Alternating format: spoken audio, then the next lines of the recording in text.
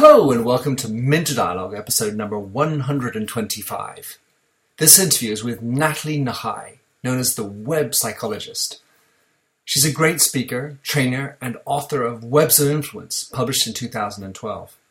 In 2011, in a master coup, Natalie coined the term web psychology. Natalie brings together psychology, design, and technology to understand better online persuasion. In this interview, we discuss how brands can improve their online presence, the challenges that brands face in creating engagement, and issues of aligning brand values with online conversation, and much more. Natalie provides us with a lot of great insights and practical tips. Enjoy the show.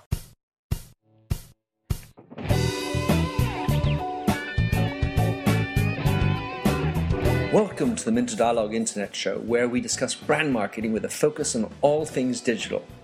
I am Minter Dial, author of TheMyndset.com, that's TheMyndset, where branding gets personal. You'll find the show notes on the blog for the upcoming interview. Let's cut to the quick. Enjoy the show. So, welcome to the Minter Dialogue. Today I have from Skype, even not very far unfortunately, the wonderful Natalie Nahai. So Natalie, tell us who you are, what you're up to, and like Mitch always says, who you are, what you do, but also your mindset. How would you describe your mindset? That's an interesting one to start off with. Yes, I am a web psychologist, which means I'm interested in how we get persuaded to behave in certain ways online. So it looks at how online environments influence our choices, our attitudes, and our behaviors. My background is pretty mixed. I did a BSc in psychology. I spent 2 or 3 years at Central St Martin's doing fine arts. I spent sort of several years in the music industry performing. I'm classically trained in violin and guitar. Happened to end up in web design, so I don't have to code websites just because I didn't want some guy doing it for me, my music endeavours.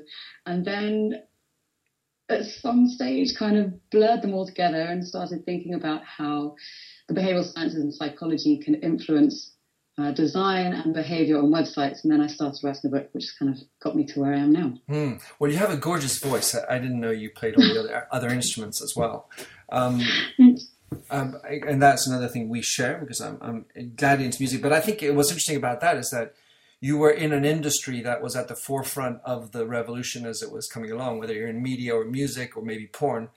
You're in the one of the key ones that was at the forefront. So MySpacing and all that was that your video just cut off of me, but that's not a big deal. But anyway, so you wrote the Web Psychologist 2 years ago. Tell us about the reason how you came up with that book. So the Web Psychologist is kind of the brand that I came up with to support the main idea behind the book. And the book is called Webs of Influence, the Psychology of Online Persuasion. And the reason that I wanted to write it was because I could see so much fascinating research being done across all of these different disciplines. So things including human-computer interaction, cross-cultural psychology. You've got things like neuroaesthetics, which is the study of how we respond to visual stimuli, but at a brain activity level. So there's all these different fields that could teach us about aspects of online behavior, of our online environments and how they influence us. But no one had really created like a roadmap, if you like, that encouraged people to look at all these different disciplines and how they connected. So the idea behind web psychology was really to create an umbrella term through which, in the book, people could start looking at these different disciplines and start learning from all of them. So to make that knowledge accessible to everyone, really. All right, so when you are engaged by a company, it comes to you and says, "Listen, Natalie, you need to help us. We need to get more clicks. We need to get more traffic." How do you organize your conversation with them with regard to what you like to bring to them? Well, the first thing that I always ask is, who's your audience? But before you kind of even get to that stage, but it's a bit hard to kind of go on with this one, it has to come down to the values of the company. So why do you exist and why should people care? And typically what we're finding more and more is that it's not so much about what it is that you do, but the values that you espouse that will then attract like-minded people who become advocates. Mm-hmm. So really the why is very important, the values are important, then who the audience is, whether it's a good fit, and whether they've done their research, not only in the demographics of their audience, but in the psychographics. So what are their personality profiles like? Mm-hmm. Have you created personas based on data that you've acquired, whether that's qual or quant? What about some of the motivations they might have, the implicit motivations, the explicit motivations? What about culture? So kind of getting people to think about the deeper questions as to why they're running their business and who it really is for and who it's going to benefit. And then once you've done that huge bulk of preliminary research, then it's a question of communicating most persuasively with that audience and then using psychological principles to make the experience a lot more intuitive, frictionless, and persuasive to get them the best results in the shortest amount of time. So very much the Simon Sinek, why, how, and then finally what first. I mean, you start with the why. Precisely. Yeah, so I mean, with anything, I think you sort of really tapped into something that, for instance, good storytellers have been doing for years, good marketers have been doing for years, but at least from my perspective, the part of the why that often gets missed out is heavily influenced by the psychology of the person that you're trying to reach. And typically you'll find that audiences will segment into psychographic profiles, and that's something that really has to come at the very beginning of your process. All right, so I'm very coolly aligned with that thought, of course. And we face some companies that are cruelly commercial. So where it seems it's all about finances and turning a quick buck. Is there hope for that kind of a company? I mean, I just imagine, is that the kind of company you say, nuh-uh? Or how do you deal with that kind of a financially driven, I don't care about why. I don't care about the why. Is there ways to turn them around? I would say yes. It depends on the industry. I think if you're talking about industries, so for instance, finance industries like banking systems or others that are kind of almost beyond the reach of any sort of cultural change, or at least the change that we've been seeing is possibly not in the right direction. Other than those industries, there are two key ways really that I think that are worthy of investigation in terms of trying to get them to change their spots. The first is the shock approach, which is basically saying, look, if you conduct your business without integrity and you screw people over, you're going to get called out on it and you're going to fail, as we've seen has happened several times through social media campaigns like naming and shaming. Or the second one, which is more carrot than stick, is to say, look, there's a huge untapped market of Gen Y coming up. This is the future of your business. And research has shown time and time again that Gen Y customers tend to be very interested in values being baked into the business model as opposed to just a bit of CSR that's slapped onto the side. And so if you're looking to extend your success over a period of generations, then you have to appeal to them. So that means, okay, well, what can we do now to start making values central to our business model and to our propositions? Totally love that. I mean, of course, a lot of these bigger companies have done all the work of writing their values in annual report, putting it on the wall, but then they don't necessarily live them. And I come across so many of these employees who feel disenchanted or disengaged with their own values, and then it becomes a rather ominous course to try and then create some authentic engagement when you're pushing out into your customer base. I think it's much easier for people to, let me rephrase that. It's much harder than we think to segregate, for instance, work and life. We create all these dichotomies and we create these silos, and they're all false, really. I mean, at the extremes, you might get people who completely segregate their work and their life, or that are completely different from one silo to the next. But actually, the way that we choose to live our lives, whether that's in the culture that we inhabit at work, or the culture that's facing our clients, or the culture that we have at home with our family and our friends, they all influence one another. And so I think what you're saying there is really hitting the nail on the head. You can't expect an organisation and its people to adopt a certain culture with their customers if they're not experiencing that within the organisation to begin with. Yeah. So there you have a client that comes to you and says, "Listen, Natalie, I really want to improve my performance on the web." And you end up with a conversation that's going to be more focused on internal culture and making values de facto, or and calling out when they're not living the words that they're writing. You can. I don't really engage in much of that work. I mean, I think it's one of these things where I imagine if you run an agency, and several of my friends do, then they will undertake that kind of a client, because the kind of change we're talking about is slow, it requires patience, often it's systemic change, and to have that you have to have a mind, or people within your organisation that have minds to be able to implement step-by-step changes. I don't enjoy working that way, and so I rarely take on clients that require that kind of involved work. The clients that I take on, they can be large or small, but they tend to be a lot more agile, and they typically have a testing culture, and one in which sort of risk-taking and experimentation is supported. It can make it much easier to kind of help them. So take us through how you approach bringing psychology into us. Let's say you have a fertile environment where you've got a CEO who's with the program. You've got values that are interesting. How do you then work it through into making a more effective website?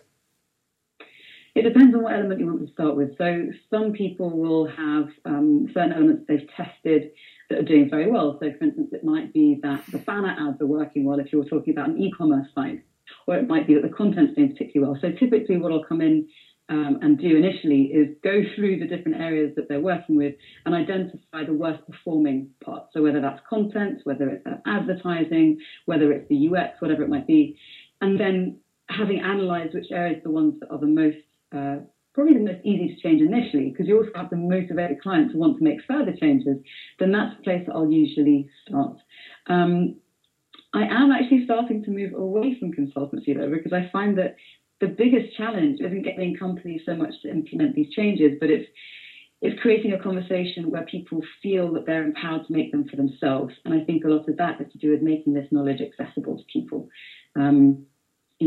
So hence the book and the one you're working on now? Yeah, hence the book and the workshops and speaking about these things. I think one of the issues that we're seeing recurring throughout behavioural science sort of practices, especially with their commercial application, is that people are still not comfortable with the idea of applying behavioural sciences, or maybe they're not convinced as to their effectiveness, even though the research academically is really strong and increasingly in commercial sectors also very strong. And so I'd like to be pushing at that level. It's more rewarding on a personal level as well. I can imagine. I mean, at the end of the day, it's in all the literature points to it that we operate through our emotional spectrum first, and then we think over on top of that.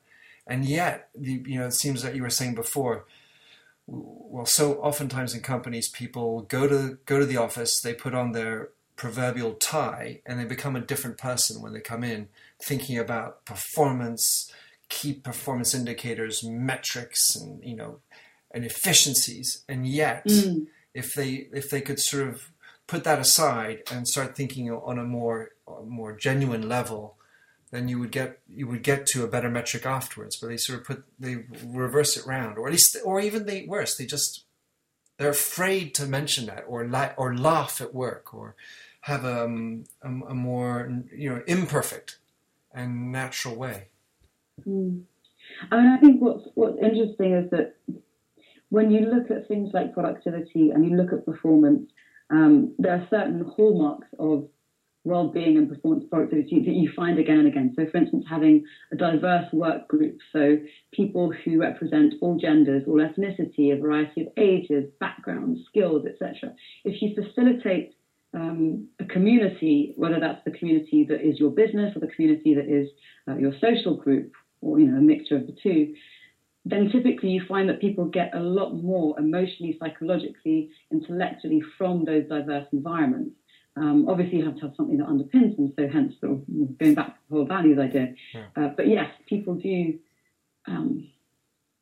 perform better, are happier, etc. when you take care of their emotional and psychological needs first.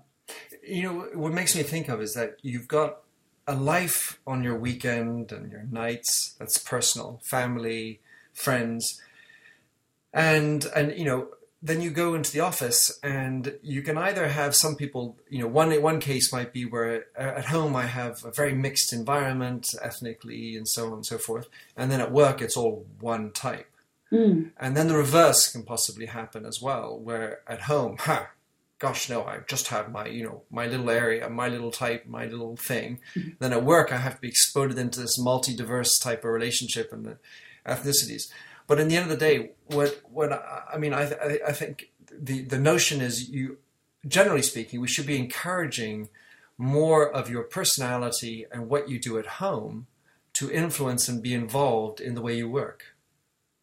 Yeah, I mean, I think typically what you find is if you give people responsibility and agency, then they tend to rise to the challenge. There's this really interesting sort of almost non-work related story that I heard of a while ago in one of these books, and it was talking about this chap in New York who sold coffee, and one of the problems with the productivity of what he was doing was that he would have to give people their change, because people would give him, several dollar bill or $5 bill, whatever it is, and have to give them change. And what he ended up doing, the only bottleneck that he could find to sort of get rid of, was that exchange of money. And so he, instead of kind of getting someone else to do it for him, he empowered people to take responsibility, trusted them to be their best versions of themselves, and created an honesty box. It was literally just change there for people to put in and to take out. And he increased his turnaround, I don't know, something like threefold, one of these ridiculous figures, just by trusting people to be the best versions of themselves. And so I think there's something to that in business, in life. If you kind of enable people to rise up to the expectations that you have of them and make sure they're high but they're attainable, then they will be more free to bring their personality into the job and to perform better. Love that. It's like treating people like adults. Yeah. Tricky stuff. So when you're talking, let's say, emails or community management, which are so based on, well, in the case of emails anyway, on a great headline text, what do you have any secret tips and tricks of making for a vibrant community and or strong email? Yes, so I've got tips for both. So in terms of vibrant community, there's one thing that I found through a friend of mine, actually, who runs communities. It's absolutely brilliant. His name is Rich Millington, and he runs this thing called the Virtual Community Summit, and his business is called Feverbee. And one of the things that he told me very early on, which was fascinating based on all this psychological research, is that facilitating self-disclosure within communities is a great way of getting them to bond. So, for instance, you could set up a work community and say, right, within this community, we're going to talk about X, Y, and Z issues. But then if you also allow them to grumble about things that they want to grumble about, to go off on tangents, to bring into the conversation whatever they want, obviously without trolling anyone, then that creates a much stronger bond. There's also stuff around in-groups and out-groups. So if you create strong in-group ties, then that can also facilitate a stronger fabric to your community. But you have to be quite careful in how you do that. Mm-hmm. In terms of email and content, there are lots of things that you can do. So research has found that there are certain words that are specifically that can specifically target and engage people that score highly in specific personality traits. So, for instance, if you're someone who has high dopamine levels and you're very sort of, let's say, open to new experiences, things like exciting, new, creative, novel, those sorts of words are much more likely to attract that demographic than other words. So there's research to suggest that you can use that. You can also use hooks, so trigger words like bizarre, one weird tip, or you'll never guess what, blah, blah, blah, blah, blah. Mm-hmm. So there are certain things that are tried and tested that can work when used in balance with the tone of your brand. So, all right. So, have you come across any brands that are segmenting their customers according to high dopamine levels? I mean, that would be a fascinating idea. Well, what's interesting is that you find, I'm not sure of any that are doing it yet. I do know there's a company in Shoreditch that do some really interesting work along these lines called Visual DNA, and they do, I think they now have the largest psychometric bank in the world. And they're looking to segment people based on their traits. In terms of a company that's already doing this, if you reverse engineer it and you look at, for instance, Red Bull, they've succeeded phenomenally well at identifying an audience which is adjacent to their product. So, Red Bull is kind of the product, but they're going to create this whole, I forget the name of the, when they do all these competitions, they have the dude skydives. Well, anyway. Felix Baumgartner. Yeah, there we go. So basically, the people who are going to take these insane risks are going to be high in dopamine, and they're going to be these explorer types who will try new things. Mm-hmm. So, of course, all of their stuff is going to be high octane, really sort of adrenaline pumped content. So the images, the videos, the calls to action, the text that they use, all of that. So that's a good example of high dopamine audience targeting. Love it. And so another area of interest for me is as we're dealing with, as you mentioned before, with webs, you have to deal with agencies or generally, some programmers or someone's going to do the work. And so you have brands, you have agencies. And somehow I feel that the conversation consistently goes against good business sense. Well, for example, an agency is going to sell what actually they make money on. The brand, pressured by short-term results, they forget to go for loyalty, long-term.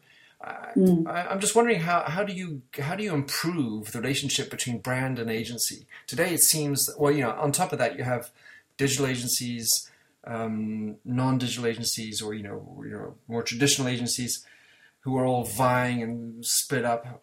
Do you have any feeling for how to improve in that world? There's a thought. Good question.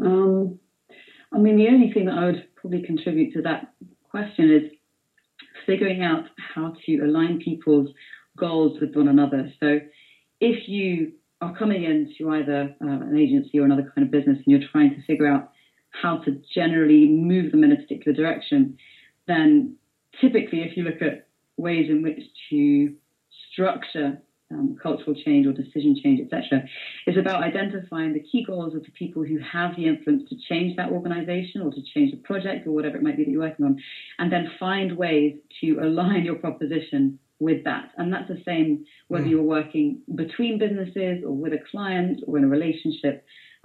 So one of the key things that you can do there, which is a really useful sort of persuasion technique, is to really listen to the language that they use to describe what it is that they're doing. So, for instance, if you've got someone that's saying, well, we really need to change this specific structure so we get a higher return on investment because of X, Y, and Z, then anything that you bring to the table, you could then frame within that return on investment framework. So you could say, okay, well, if we invest in some of the softer stuff, we can see that you're going to increase advocacy, which will give you a better return on investment. So it's about framing whatever it is that you're trying to do within that context. Yeah, I love that. I used to run a brand called Redken when I was working for L'Oreal. And one of the things I used to spend a lot of time doing, even though I was running the whole company, would be going in and spending time at the integration seminar. So when new people would come in, and I would spend particular time talking about the history of the brand and the values of the brand, and then demonstrating the type of behavior that we're hoping to see. And we also worked with an agency called Gotham in the States, that and the woman who ran it, Sherry Barron. We spent lots of time talking about the values of the brand, and we had a really very wholesome conversation, which led us to do some really cool campaigns. In those days, it was sort of prior to the internet most of the time, but yeah, you're right. And so one of the things I was thinking about, you mentioned personal relationships. So a psychologist tends to lead to, oh gosh, how are you evaluating me? But I was thinking of a video that you've probably seen where it was done by Microsoft, where the advertiser comes in as a guy, the woman sitting at the table, his ex-wife or soon-to-be ex-wife, or they're about to do the breakup. Do you know the video I'm talking about? No. Well, in any event, it's the advertiser comes in and says, "Oh, hi, honey," and she's about, "I'm waiting for you," and she says, "You know what? I want a divorce." Yeah. And funnily enough, I think that this should play on two levels. One is, men and women interacting, and this famous book, You Just Don't Understand by Dr. Deborah Tannen, Men and Women in Conversation. And on the other side, the conversation at the brand level with customers. So I find that there's a whole lot of crossover in the way personal relationships are managed and the way that brands are managed with customers. Or at least that's the sentiment I have that's now been enabled through the web. Yeah, I think we all bring projections into every relationship that we engage in. So whether that's a one-on-one relationship with a lover, a friend, a family member, or whether that's with customers and clients, we all bring certain, I suppose, we make foregone conclusions about people, and then that necessarily shapes our opinion of them, and then we tend to seek out information that confirms those biases. So I think something that's really crucial that very few people I've met do really well is to structure early conversations in such a way that you're really listening to the other person and you're being aware of any biases that you may bring to the table. So, that can be harder said than done, but easier said than done. But really structuring a conversation so that you don't interrupt, so that you do ask the pertinent questions, and then you reflect back whatever it is that they've said to you with the specific words that they've used, so that you feel that you can understand their internal territory, as well as them understanding that you're listening. That can go a long way to really creating quite a deep connection, but slightly freer of prejudices and biases right from the get-go. So active listening and this beautiful talent of empathy, so how do you promote more empathy? I mean, because what you're saying there is Minter should, get outside of worrying about, the zit on his nose, and then, be listening entirely to the words that are coming out of your mouth, even the words, not just the meaning, and reformulate that, stay in the space of Natalie as she's talking. And in essence, that's what we should be doing in the web world. So we need to create more empathy, or we need to hire people who have a higher empathic skill set. How do you promote empathy? Well, interestingly, there's one piece of research, well, several studies, but around the central premise that have looked at how to create, how to increase empathy within people. And one thing that they found that does this really well is reading a broad range of fiction books. And the reason that they think that this is good at creating or engendering a sense of greater empathy with others is because it requires that you adopt the position of someone else. So it could be someone of a different gender, of a different sexuality, of a different time period even. And because you're living a narrative through the eyes of someone so different to yourself, you're having to adopt that alternative persona, that different headspace, and to see the world through someone else's eyes. And so it's one of the reasons why reading a diverse range of fictional books as a kid is so important to getting people to really empathize. So that's one key thing that you can do that works really well. There's also another thing that came out recently. It was originally sort of cited in an article by Wired, I think it was, 36 questions that you can get pairs of people who are strangers to ask one another that foster a deep sense of intimacy within 1 hour. And this sounds absolutely insane, but I have tried it and it does work. And research studies have shown that it's very good in the short term. But having practices like that, where you're kind of cutting through all the differences to joint human experiences, that can be a really great way of sort of creating that shared experience of empathy. All right, so Natalie, you're a speaker, an author, less of a consultant. You're also doing seminar. What else are you doing? How else could people wish to contact you? So I do workshops as well. Next year we're going to be doing a lot more. There's some online courses that are coming up. I do a lot of speaking, as you say. I also write for Marketing Week once a month, and I have a podcast on my site that comes out every Tuesday. Loads of slides on SlideShare. I'm always on Twitter at Natalie Nahai. So if you're interested in just getting in touch and having a chat, then I'm always happy to hear from smart people. Brilliant. Natalie, love to have you on the show. Thanks for coming. It's a pleasure. Thank you. Great to have met you, and we'll stay in touch. Wonderful.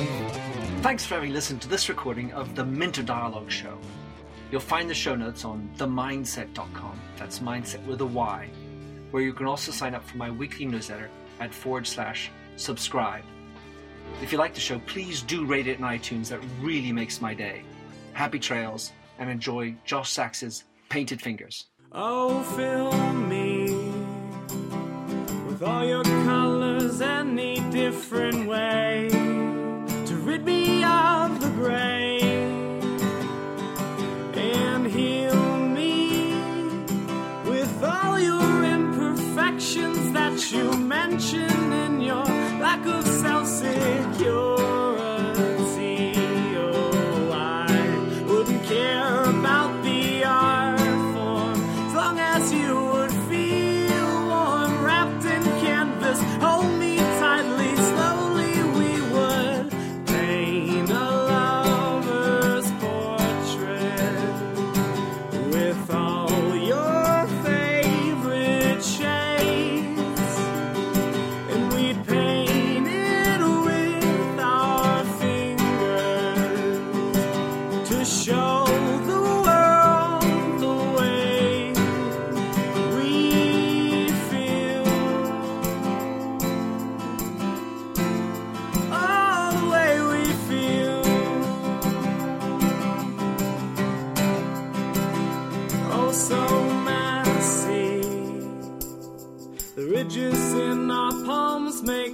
colors blend and look ugly in the end.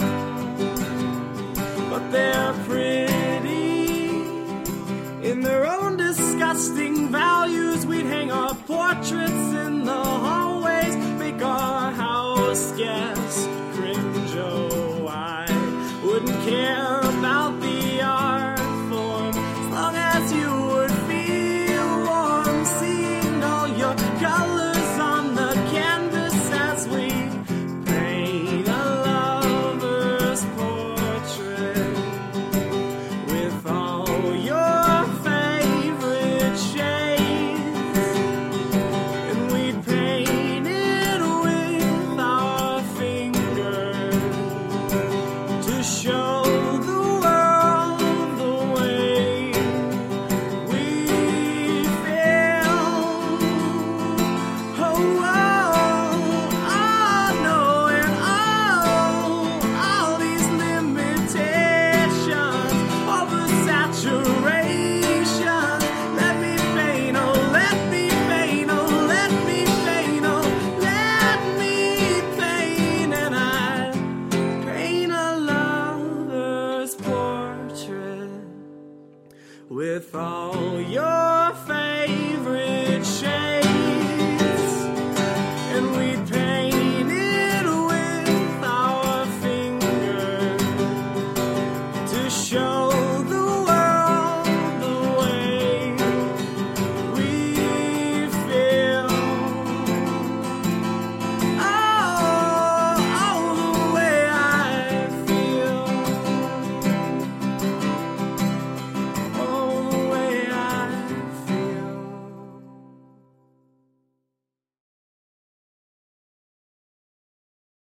You've got questions, we've got answers. Business leadership, ownership, and sales can be challenging. Tune into the Accelerate Your Business Growth podcast to learn from the world's experts. Join me, your host, Diane Helbig, as I chat with people who have expertise in various areas of business. You'll enjoy the lively conversations that are focused on providing you with the ideas, tips, and suggestions you need to realize greater success. Get what you need for your business when you need it from the people who have the answers. Accelerate Your Business Growth is part of the Evergreen Podcast Network and is available on Apple, Spotify, or wherever you listen to your favorite podcasts.